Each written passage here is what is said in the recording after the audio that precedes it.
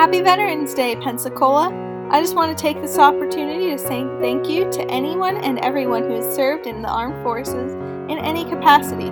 Thank you for your bravery, thank you for your dedication, and thank you for your willingness to protect this beautiful country. In celebration of the lives and efforts of all of our wonderful veterans, today, November 11th, Veterans Day, Pensacola has planned many activities to honor our veterans.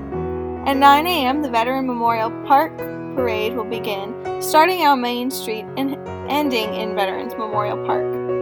Many national parks in the area will be having free admission today in observance of Veterans Day, and the Blue Angels will be performing an exhibition over NES Pensacola at 2 o'clock.